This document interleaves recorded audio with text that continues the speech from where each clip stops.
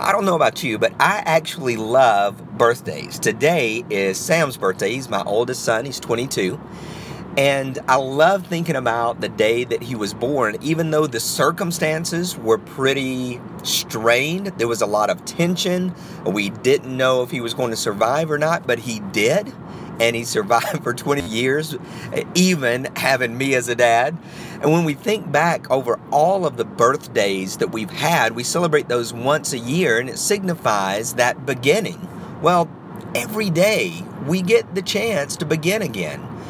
It doesn't mean that the past is gone. It doesn't mean that the struggles have disappeared overnight, but we wake up with an opportunity to shape this day, an opportunity to decide from the onset, at least trying as much within our will and power to control the day in a very positive way. Now, we can't control what other people are going to do, what they're going to say, how they're going to react, but we can make the decision to be reborn at the beginning of each day, to decide that this is new, that the day is new, that the thoughts are new, that direction is new, and that this is a beginning, not simply a continuation of something that happened the day before necessarily. It's going to have those components, but making that decision first thing in the morning, it makes a big difference. It really can shift your day. It really can focus your day.